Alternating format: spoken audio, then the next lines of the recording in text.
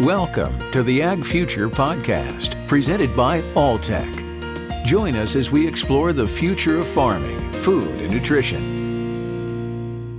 Jay's Riches is Technical Sales Support Manager at Copens International in Helmond, the Netherlands, and he joins us to discuss recirculating aquaculture systems, RAS technology, that dramatically reduces the amount of water and space required to intensively produce seafood products. And we thank you for joining us, Jace. Thank you. Let's begin by asking you to give us a brief history of RAS farming. Why did we start growing fish on land in the first place? Well, one of the main reasons is that this offers the opportunity to farm, for example, tropical species in cold conditions. One big example is the African catfish in Holland. This is a fish that requires about 26 degrees Celsius, and in Holland it could never survive. But still, it's a well valued fish in Holland, so we have to use RAS with heated water and purification systems to farm this fish. But other reasons are that you're close to the market. You can position the farm where you want to be, so close to the market, lowest transportation cost. It also offers you the possibility to choose a really good water supply, so in an area where you know the borehole water to be really good. Another thing is that you can control the conditions for the fish. You can look after optimal conditions all the time. And also in the case of any diseases, you have much more control. And maybe a last point is that you can prevent escapees. Like in cage farming, sometimes fish, unfortunately, do escape and can mingle with wild stocks. Well, this is near impossible in a RAS farm.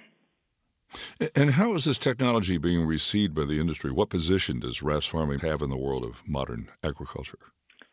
Well, I think its importance is increasing. I think it was a rather local affair in some countries, like Holland is one of the first, I think, but also Denmark had a leading position. But it spreads and spreads, first only for the expensive species, but it becomes more of a mainstay across the industry because of all the advantages that it has. So it has modernized aquaculture, and I'm sure it will continue to modernize because we can still improve certain purification methods, and we can also reduce the amount of water needed to produce a kilo of fish. And what would you say are the key challenges for farmers who produce fish in these recirculating aquaculture systems?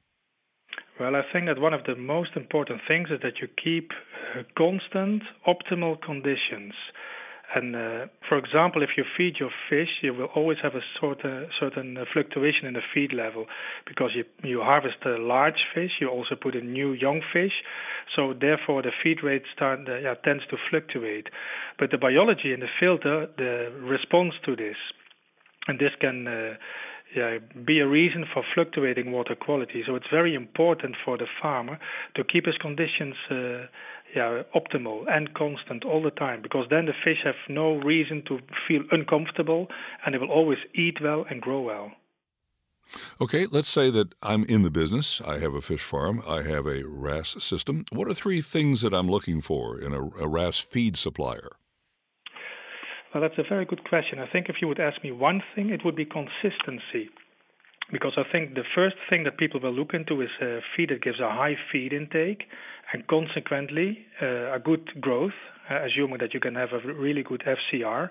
So feed intake is one of the first things that people will mention in line with growth. The second would be a low waste load, so low in organic matter, feces you could say, but also low ammonium production.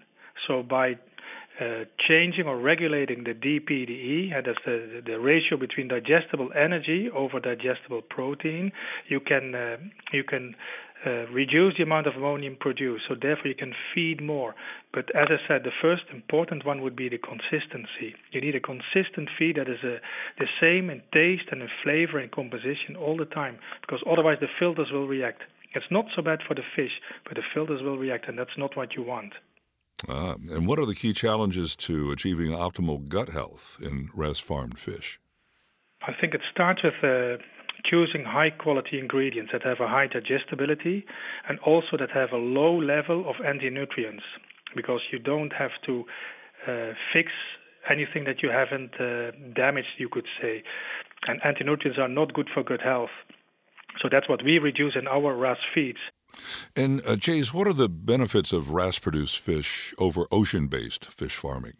That's a good question. I think the difference doesn't have to be that big. You can produce good fish in either system. I think while RAS feeds need to fulfill higher requirements, you normally have a higher quality feed, perhaps with higher EPA or DHA or both ratio. This could make for a better fish, a higher quality fish, considering the consumer demands. But I mean, you could have the same feed in a cage and produce similar fish. So I think on the quality side, there doesn't have to be a big difference. You may have touched on this a bit earlier in the conversation, but in recent years, there's been an issue with the occurrence of off-flavoring microorganisms in RAS systems. Yeah. Has this been addressed and overcome? Yes and no.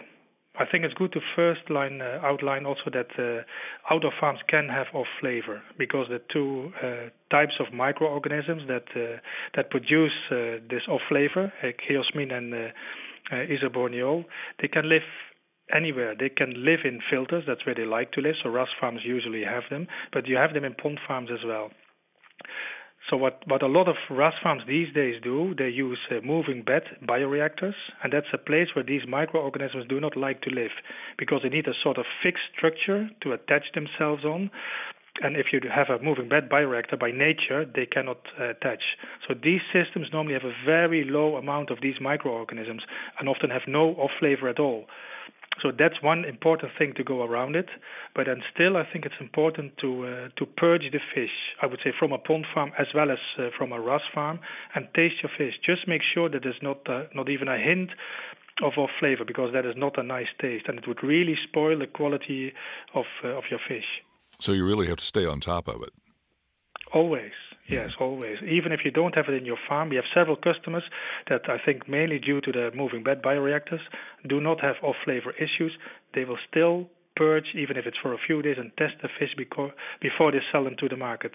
So then the quality is always spot on. And I think it's important, because if you don't do it, it takes only one farmer to spoil the market for all. So this is really important. But as I said, not just for us. So what does the future look like for RAS farming methods in aquaculture? Well, I think RAS farming will increase and continue to improve the whole aquaculture industry. Now there's a very big movement of keeping smolts onshore, and it offers much more control and no issues with sea lice. So this industry has seen that this is a big benefit to them. I think there will be more types of aquaculture that will use this RAS and make a higher productivity with more efficiency and more sustainability. Because RAS farming by nature is also very sustainable. You can reach a lower carbon footprint. You use less water, you have less pollution, and I think the amount of liters we require to produce a kilo of fish will reduce in the coming years. Chase Riches is Technical Sales Support Manager at Kopens International in Helmond, the Netherlands. Thank you for joining us. You're welcome. Thank you very much. Thanks for listening to another episode of the Ag Future Podcast, presented by Alltech. For show notes and more episodes, visit alltech.com/agfuture.